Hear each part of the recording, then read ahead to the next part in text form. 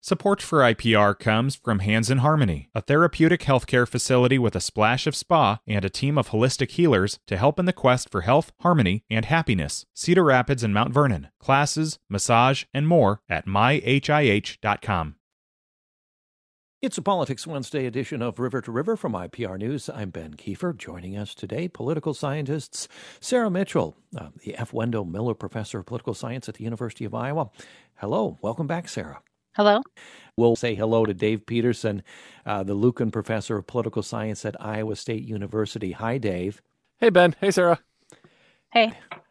We have a big lineup today and something just within the last few minutes added to that lineup. Later in the program, the threat of a government shutdown, averting that. We'll talk about what's going on there with Congress. Also, a reaction to that Alabama court ruling and the implications for in vitro fertilization, former President Trump's legal problems and the cash crunch he faces right now.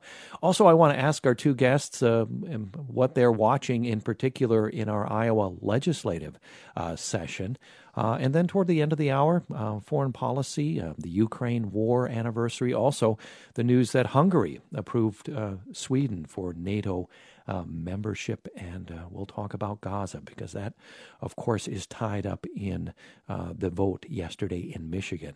And we'll talk about that in a moment. But within the last hour, Mitch McConnell, the longest-serving Senate leader in history, he maintained his power in the face of these dramatic convulsions in the Republican Party for almost 2 decades, announced he will step down in November. Here's some of that announcement.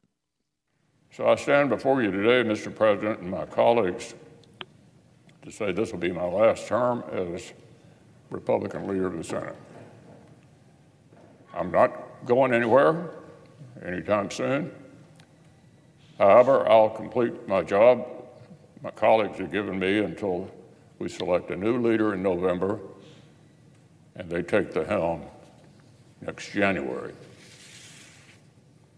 I'll finish the job the people of Kentucky hired me to do as well, albeit from a different seat, and I'm actually looking forward to that. Okay, your thoughts. Dave, let's start with you on McConnell's legacy, what he'll most be remembered for. Oh, that's a great question. I think Mitch McConnell will be most remembered for his shepherding through the Republican agenda in his time as Senate Majority Leader. He was an incredibly effective leader at coordinating efforts across the Republican caucus there in the Senate. I think the single thing that'll stand out potentially most is the blocking of President Obama's nomination of Merrick Garland, allowing President Trump to fill that seat. I mean, that might be the thing that stands out most to most people. But he was also, played a key role in shutting down campaign finance reform and being one of the lead people challenging McCain-Feingold efforts to regulate money in politics. And there's a whole host of other things, but those are the ones that stand out most to me. In the announcement, aides to McConnell said that the giving up the leadership post was unrelated to his health. Of course, we remember this Kentucky senator had a concussion from a fall last year, and then we had these 2 public episodes where his face briefly froze while he was speaking. Sarah, your thoughts on McConnell's long history as Senate leader? Yeah, I mean, he's certainly one of the most recognizable figures in the Republican Party. I mean, I think he has, at some times taken heat for being critical of Trump in some points in time, and then, moving back that position to be more in line with Trump. So I think it'll be interesting to see who the Senate elects as their next leader. Much like with Nancy Pelosi, right, being a very effective leader, it can sometimes be hard to step into those shoes when somebody's had the job for a long time and been effective.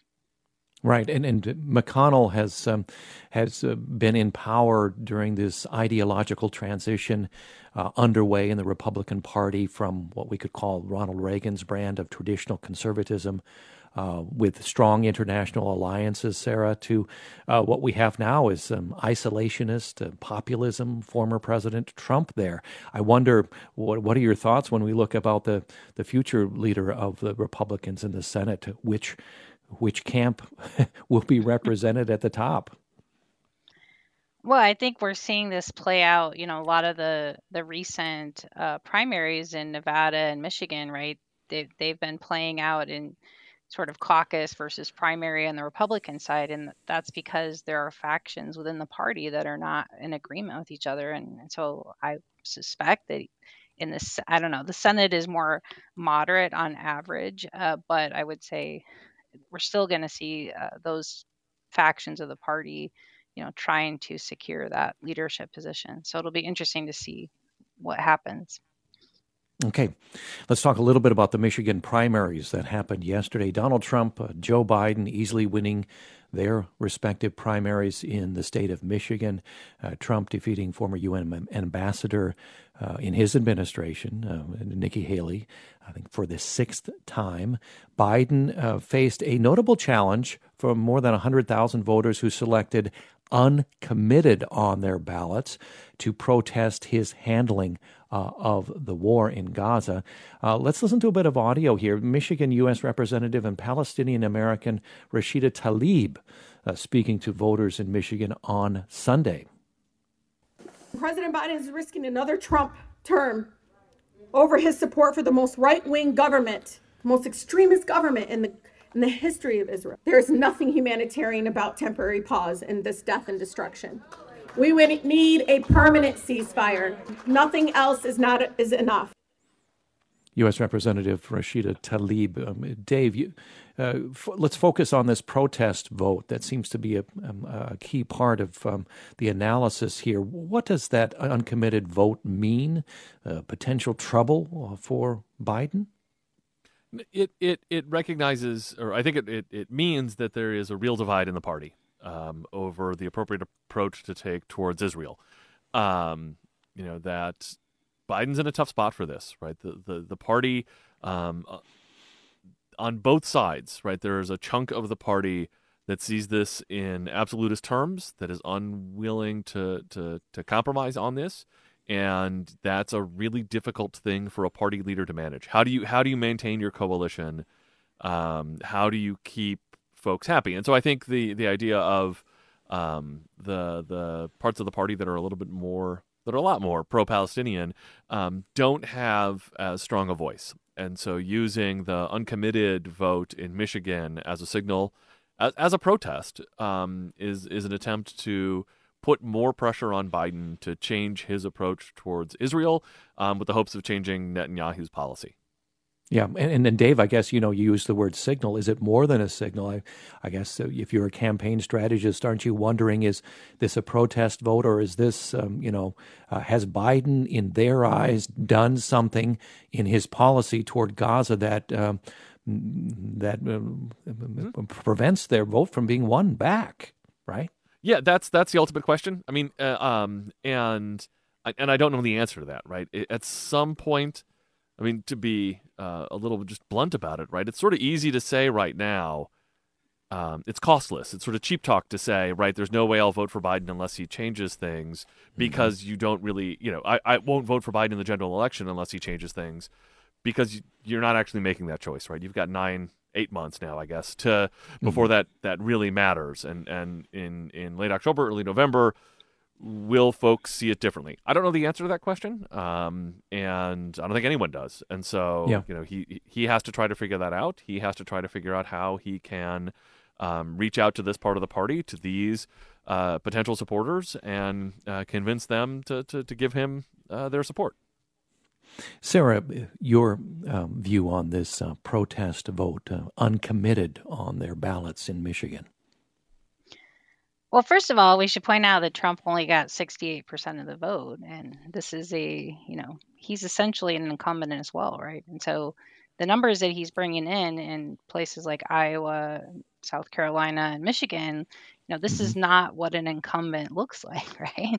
In terms of advantage. So I think Biden at 81% is getting more discussion than Trump at 68% in some of these media outlets.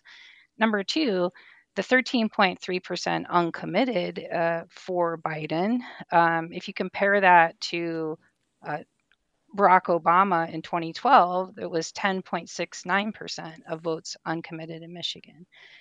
So that's also when Obama was running for reelection. So, this sort of, again, this looks like a really high number, but relative to at least some past elections, it's not that much higher. And then I would say on the issue, I agree with Dave that it's easy to say now that you take a firm stance and not vote for President Biden, depending on how the U.S. proceeds on this issue. But on the other hand, the U.S. and Israel have a very decades-long, very strong relationship. A lot of political scientists have written about what they call the Israeli lobby. So essentially, there have been a lot of interest groups in the U.S. that have promoted strong ties between the U.S. and Israel. And I think President Biden is from a generation where that was the default position for U.S. foreign policy. We've certainly seen a shift, right, in the party and among some members of the U.S. foreign policy establishment because of, Israel's occupation of territories in the time since the Six-Day War. But on the other hand, you've got a candidate, President Trump, who's going to, talking about reimposing the Muslim ban, enacting much more stringent rules about who can enter the United States. And so, the policies on the other side are not going to be favorable and are probably going to be worse for American Arabs. Sarah Mitchell is with us, as well as Dave Peterson, our two political scientists on board this Politics Wednesday edition of River to River. You can join our conversation 1-866-780-9100, 1-866-780-9100, or email us, rivertoriver@iowapublicradio.org. We'll finish up talking about the Michigan primaries yesterday, then move on to averting a government shutdown once again. When we return, I'm Ben Kiefer. It's River to River from IPR News.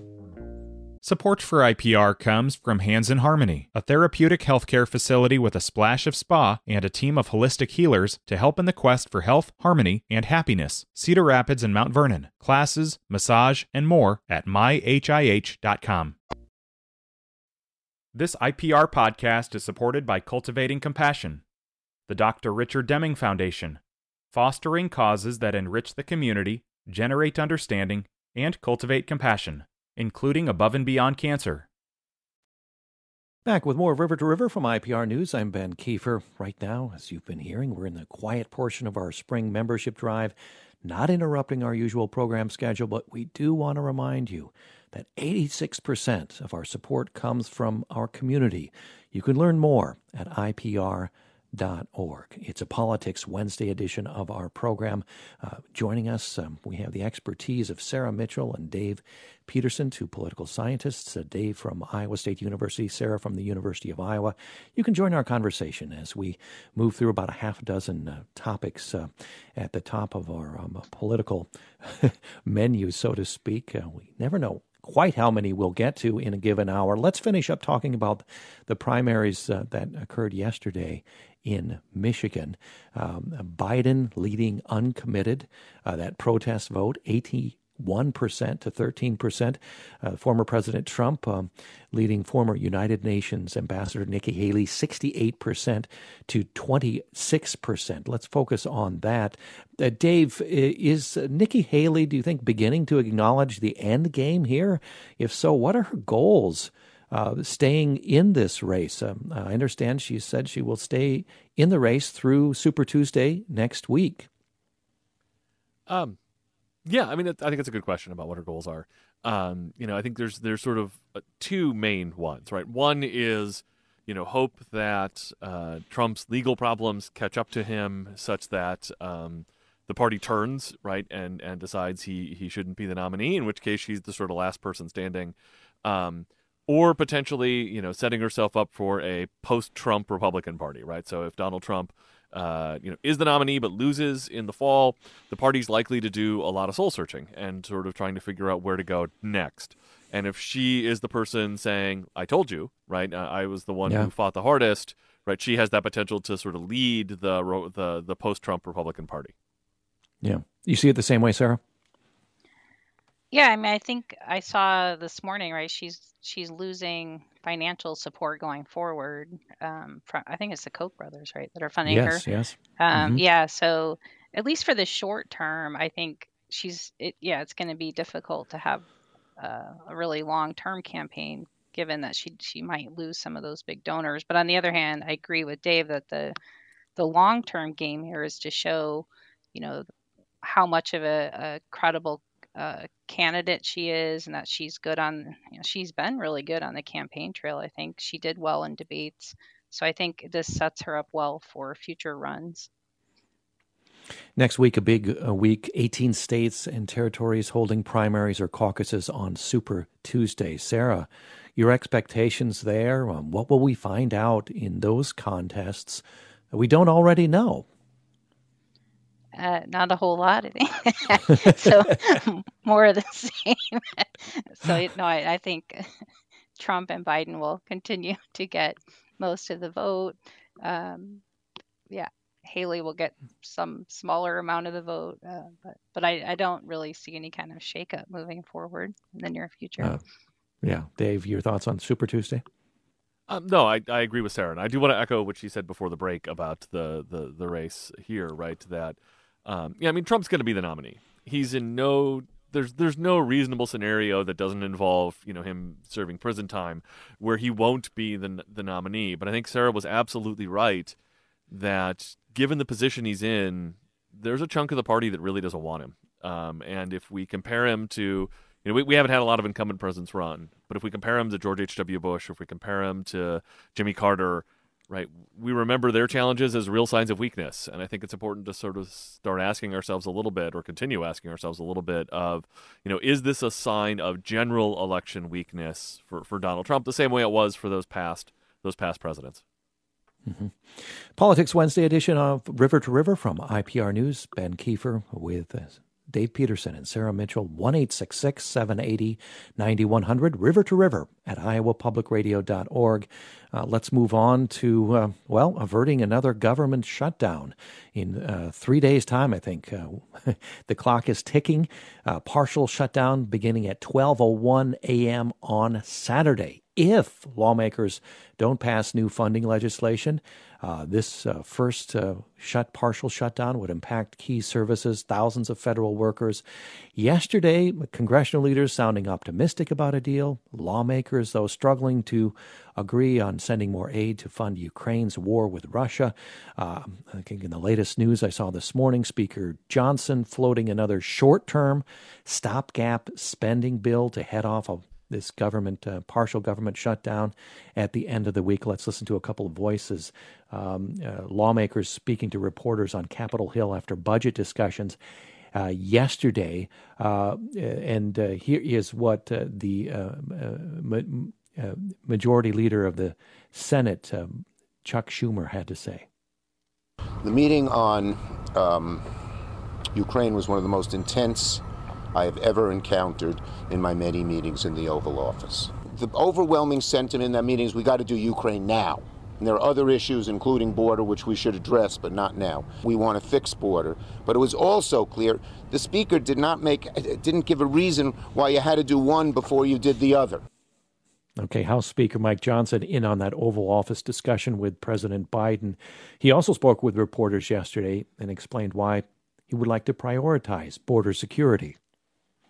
Let me say this. When I showed up today, my purpose was to express what I believe is the obvious truth, and that is that we must take care of America's needs first. When you talk about America's needs, you have to talk first about our open border. I've been, I believe, in maybe 20-something states over the last several weeks, going around the country, appearing at events with my colleagues, and we're hearing from the American people of all parties and all persuasions in all cities and all states who feel this acutely. They understand the catastrophe at the border is affecting everyone. Okay, Dave and Sarah, what's going on here? According to reports, I'm sure you've read them, that an intense meeting between those leaders with the president yesterday in the Oval Office. Speaker Johnson, we just heard there. Evidently, according to these reports, the odd man out, Biden making it clear that the speaker's positions were out of step with other leaders in the government, Vice President Kamala Harris in that meeting, even Senator Mitch McConnell emphasizing the need for the Speaker of the House to avoid a government shutdown. Dave, tackle this. Explain what you see as the position that Speaker Johnson finds himself in. I mean, it's a completely untenable position.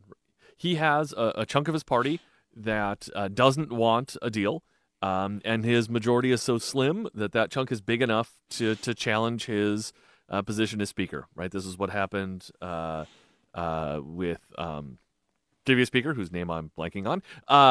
Right, and he knows full well that at any moment, if he angers the particularly conservative wing of the party, the House will break again, and so exit him like Kevin McCarthy. McCarthy, thank you. I completely blanked on that. I could picture Happens him to all of Thursday. us. Yes, but right, yeah. I mean, so he's in a position. Biden's negotiating as a unitary actor, as one person who doesn't have to worry about a coalition, right? That he has to be able to put together to get the votes.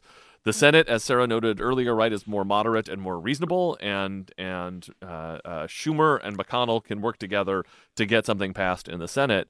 And Johnson's just in a spot where he can't rely on the Democrats, because if he does, he'll lose his speakership, right? And so he has to try to herd his party that is completely disorganized and dysfunctional. Yeah. Will the right wing of the House GOP get their demands, Sarah? If not, does that mean Speaker Johnson may, like McCarthy, lose his speakership? Oh, I think, like the head of lettuce, it's only a matter of time, right? Sorry, some people will get that joke.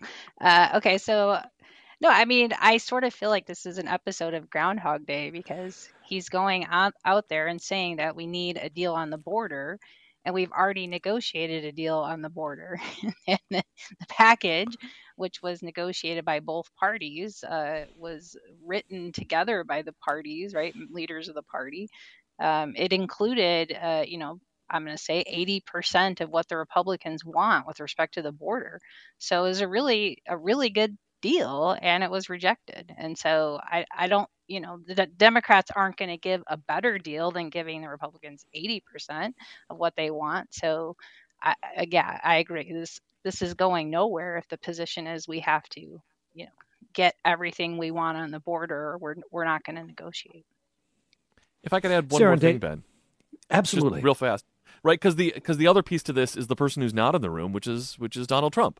Right, part of the reason why the deal that Sarah talked about got scuttled was because Trump said, "Oh no, we can't pass that in an election year because it'll help Biden." Right, so Johnson has to fear that as well. So he has to sort of, worry about what bombs former President Trump is just going to drop into the negotiations at the last minute, which could break any deal that they end up making. Mm-hmm. Let's get your views on this recent Alabama court ruling that the decision that embryos created through in vitro fertilization should be legally treated as children. And in the immediate aftermath of that ruling, multiple clinics in that state, including the state's largest health system, pausing IVF operations for fear of legal repercussions. And then we see reactions, interestingly, from Republicans, some racing to distance themselves from this ruling. The Senate Republican campaign arm sending a memo to its candidates urging them to, quote, clearly and concisely reject efforts by the government to restrict in vitro fertilization. And, from our own congressional delegation, we have U.S. Representative Mariannette Miller-Meek says she's been supportive of in vitro fertilization, even as she cautioned about the ethical questions that IVF poses. Representative Ashley Hinson telling reporters she also supports in vitro fertilization. Sarah, what has this opened up in here? We have to have the backdrop here, too, that IVF treatments, this is fertilizing multiple embryos at once, but only implanting one of these embryos, and that also that Republicans have co-sponsored legislation that declares life beginning at conception without any exclusion for IVF, if my reading is correct there, Sarah. Yeah, I mean it's a little bit of an odd position in terms of the Alabama Supreme Court ruling, because IVF is a procedure, that's used by women who are having difficulties getting pregnant to try to get pregnant, so increase their chances. And about 2% of women report using IVF, but 42% of people say they know someone who's tried to, use fertility treatments, including IVF. So, this is something that a lot of people either have direct experience with, or they know someone who's trying to get pregnant. And so, if you're promoting, if you're a pro-life party, then you should be also promoting IVF as a tool for helping women to have children. And I think that's why the National Republican Senatorial Committee, quickly stepped in with that memo saying that even in their own party, 85% of people they've surveyed are in support of these kind of procedures. Mm-hmm. Dave, what do you see in the reaction of Republicans, especially to this Alabama Supreme Court ruling? I mean, at some point, it's pretty clear that a lot of Republican legislators haven't thought through the political implications of a lot of bills they've proposed, right? The Life at Conception Act, which lots of Republicans, including Representative Miller Meeks, co-sponsored, says that life begins at conception. And if that's the case, right, IVF is there's no carve-out for IVF in that bill, right? So the bill that she's co-sponsored would be a national ban on IVF. And now that the Alabama Supreme Court has sort of pushed this on to the sort of national agenda where we're talking about it, they're recognizing how deeply, deeply unpopular that position is, and they're running scared from it. Mm-hmm. And at the same time, we have the Iowa Supreme Court to decide on the 6-week abortion ban. This comes at the third time in 3 years that the Iowa Supreme Court preparing to decide whether and how the Iowa Constitution protects a right to get an abortion. Sarah, how do you see, and this all stems from the overturning of Roe v. Wade, and we talked about Mitch McConnell being instrumental in, getting a more conservative U.S. Supreme Court, the overturning of Roe v. Wade. How does that figure into this election as far as you can see at this point?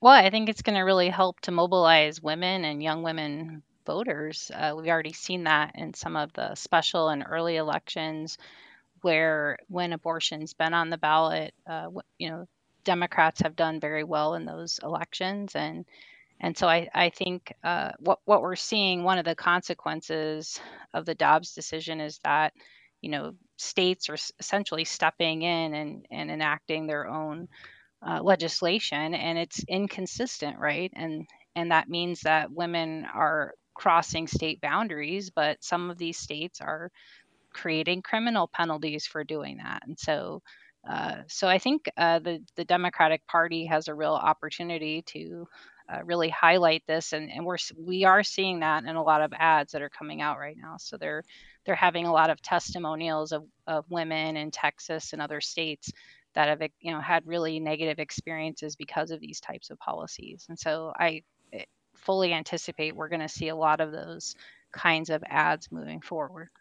Yeah, will it be as effective for the Democrats as it seemed to be in 2022, the midterms, Sarah? What will that depend on? Absolutely. Yeah. I think when you look at every special election since then, it's continued to be a good issue for Democrats. So I don't see why that would change in any way. Mm-hmm. Okay. Coming up on a break, we want to very quickly address former President Trump now owing New York at least $454 million. That's $355 million plus interest, the penalty plus an interest interest rate alone on that is $112,000 per day. Separately, he faces an $83 million judgment in a federal defamation case, that one brought by the writer E. Jean Carroll.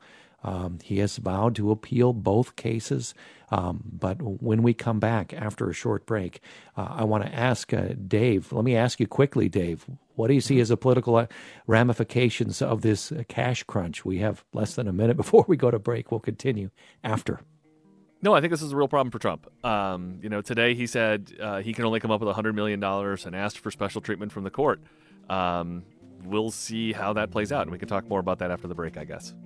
Okay, yeah, we'll take a break here. And if you'd like to join our conversation, 1-866-780-9100, River to River at iowapublicradio.org. Dave Peterson, Lucan Professor of Political Science at Iowa State University, and Sarah Mitchell, the F. Wendell Miller Professor of Political Science at the University of Iowa. Back in just a moment with more of River to River from IPR News.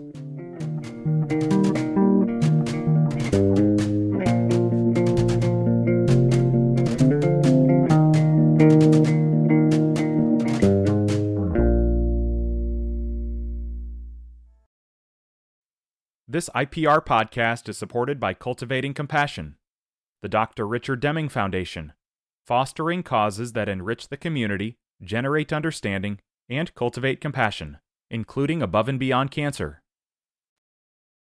Back with more of River to River from IPR News. I'm Ben Kiefer on this Politics Wednesday with Sarah Mitchell of the University of Iowa, Dave Peterson of Iowa State University. You can join us, 1-866-780-9100.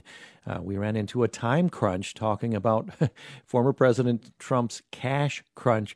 Dave Peterson, finish up your thought here. Trump now owing New York nearly $500 million when you add the penalty plus interest.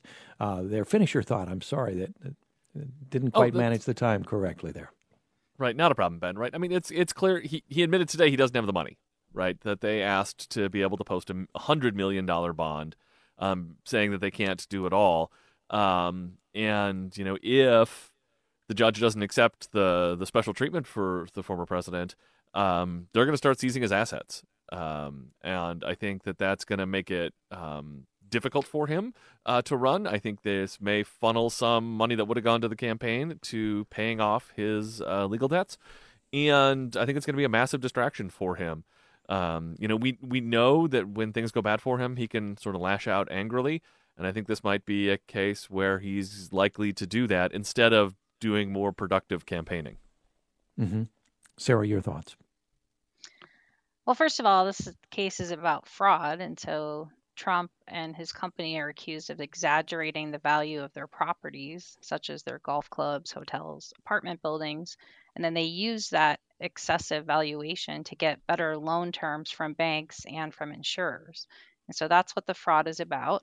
The amount that was calculated is what the Attorney General was asking for $370 million in terms of what the value of that fraud was. The judge estimated it to be $355 million, so very close to that estimate. And so, think of this as money that should have been paid to banks and insurance companies, but they were victims of that fraud. Now, the payment though will go to the state of New York, not to those specific companies. I think the other interesting thing about this case is that it bans Trump from running his company for 3 years, as well as his two sons. They're banned for 2 years. He's going to be banned from getting loans from New York banks, which is difficult, right? Because a lot of banks in the U.S. have some kind of headquarters in New York, at least the big banks. And then also there's a monitor that was installed at the Trump Organization, a former federal judge named Barbara Jones. And so she's like a corporate babysitter where she'll oversees all of the financial operations of the Trump Organization. And that could also include if he wanted to sell buildings related to the organization, then she would have to look at that proposal and have input on it. So I think if he were going to try to sell off properties, that it takes time to do that, right? But this could also affect the other loans that he has with Deutsche Bank or other banks, because he has to have a certain amount of liquidity to maintain those existing loans. And so yeah, I think this is a huge financial mess for him. Mm-hmm. Let's circle back to Gaza in a different way, Sarah, to draw on your foreign policy expertise as regarding Gaza, the war there, and also, Dave, to weigh in with your domestic implications of what's going on in the Middle East. Israel and Hamas pouring cold water on the idea that a breakthrough is close on this temporary ceasefire deal for Gaza. Hamas says its conditions have not been met. The Israeli Prime Minister Netanyahu said popular support for Israel in the U.S. will help it fight, in his words, until total victory. We have the Israeli army planning to invade Rafah, saying hostages and 4 Hamas battalions remain in that city. At the same time, the World Food Program warning that famine imminent in the north of this enclave of Gaza, where violence has forced aid deliveries to be halted. We have just unbelievable levels of child malnutrition, the worst in the world, it's being reported. And then we have more than sort of 30,000 people killed in Gaza since this war began, according to the Palestinian Health Ministry. Tens of thousands injured, thousands more missing, presumed dead. Sarah, your thoughts on this ceasefire deal, long sought after. Will they come together to at least mitigate some of the horrid things happening there? Well, there have been a lot of negotiations between the United States, Egypt, Israel, and Qatar, and they were met in Paris on Friday and then came together in Qatar on Monday to continue the negotiations. The news reporting I'm seeing today is the representatives in those negotiations are saying that Biden's optimism about getting a deal by the end of this weekend is not likely. But they do note that they are, there have been a series of negotiations and they are working towards that ceasefire. And so I think, will we get to a ceasefire? Potentially. Will we get to it within the span of the next few days? I don't think so. The U.S. was also criticized, of course, for vetoing the UN Security Council resolution on a ceasefire 8 days ago. And that was the third time that the U.S. has vetoed such an action. So the permanent members of the Security Council have the ability to veto any resolution proposed by the body.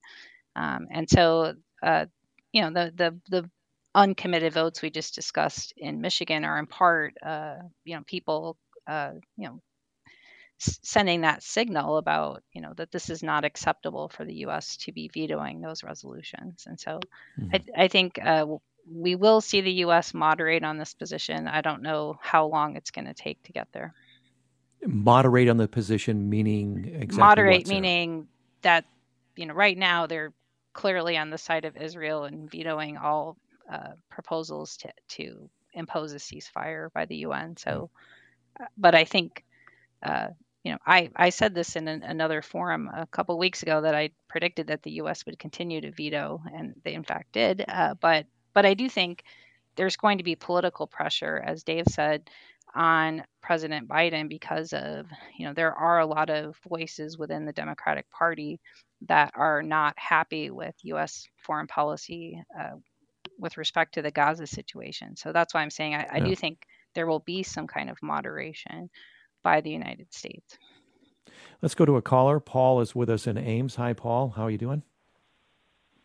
Hi, how are you? I just wanted to point out for the people who voted uncommitted in Michigan yesterday and the folks who were upset about Biden, we have to remember that we're supporting Israel generally and always have been because of the fact that they're the only democracy in the Middle East. And secondly, it's wrong to blame Biden because Israel, after all, is a sovereign state, and he can only influence and exert pressure to mitigate their policies in Gaza.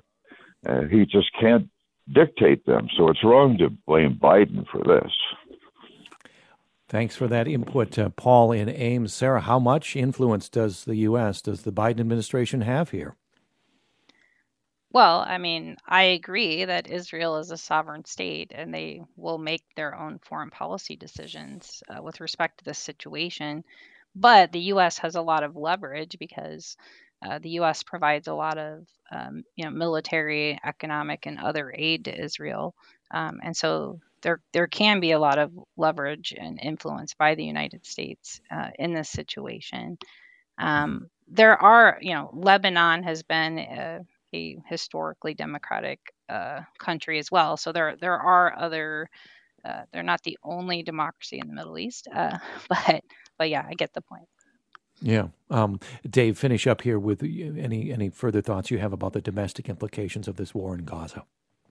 No, I think we've talked about it. The only other thing I'll add is, we have to recognize that what Biden is doing publicly may not be what he's doing privately, right? I mean, it appears as if he's unequivocally supporting Israel, but we don't know what he's trying to do and what he's saying and what his administration is saying to Netanyahu.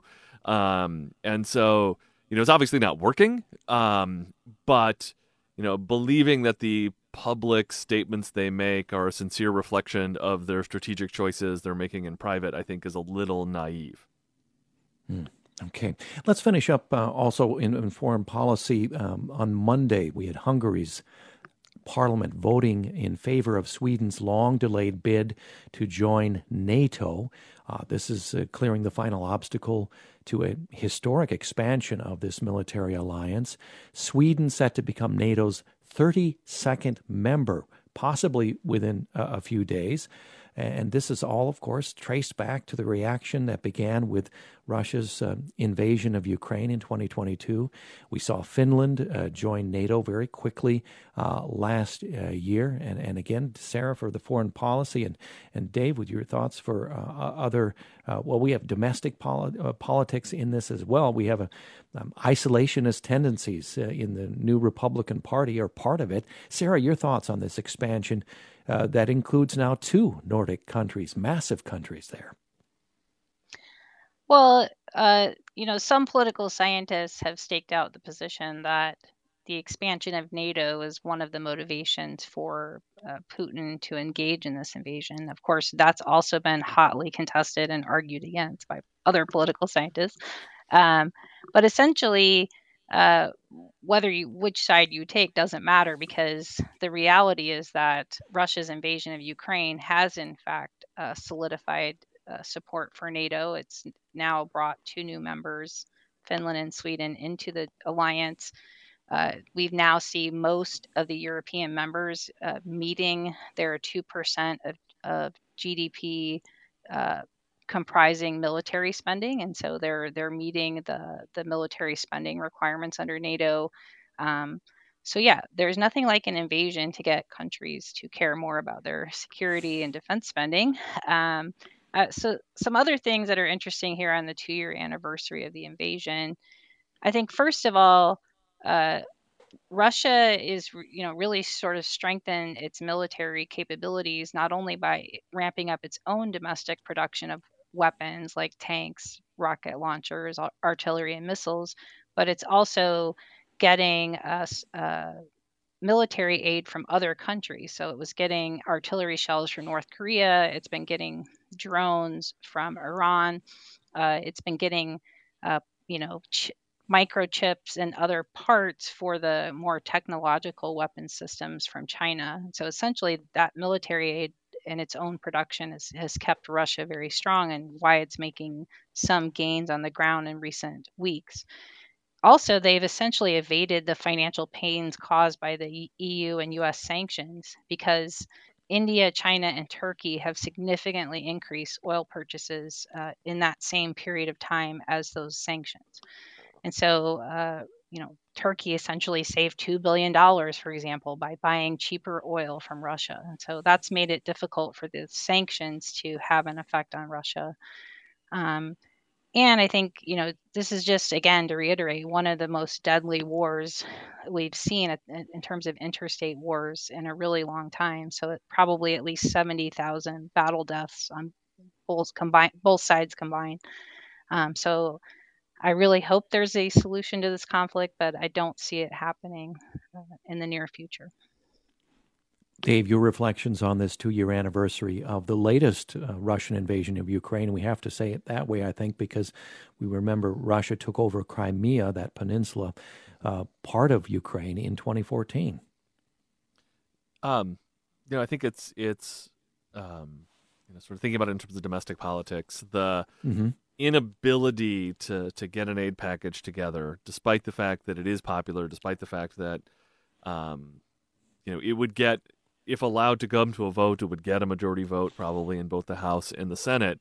And it's just that the Republican leadership in the House, like we talked about, is sort of blocking it.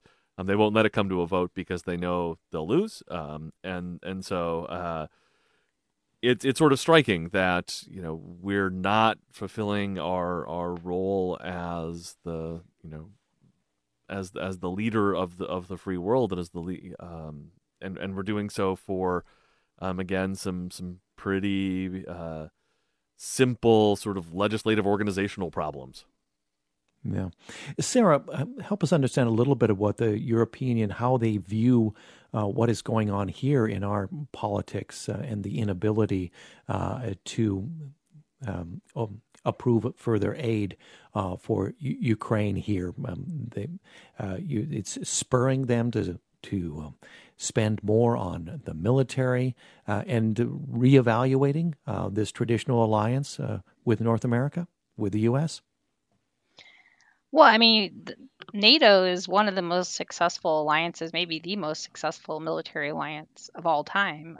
Its members have one of the closest voting blocs in the United Nations General Assembly. So not only does it prevent member states from being attacked from the outside, it also promotes cooperation in the UN more generally.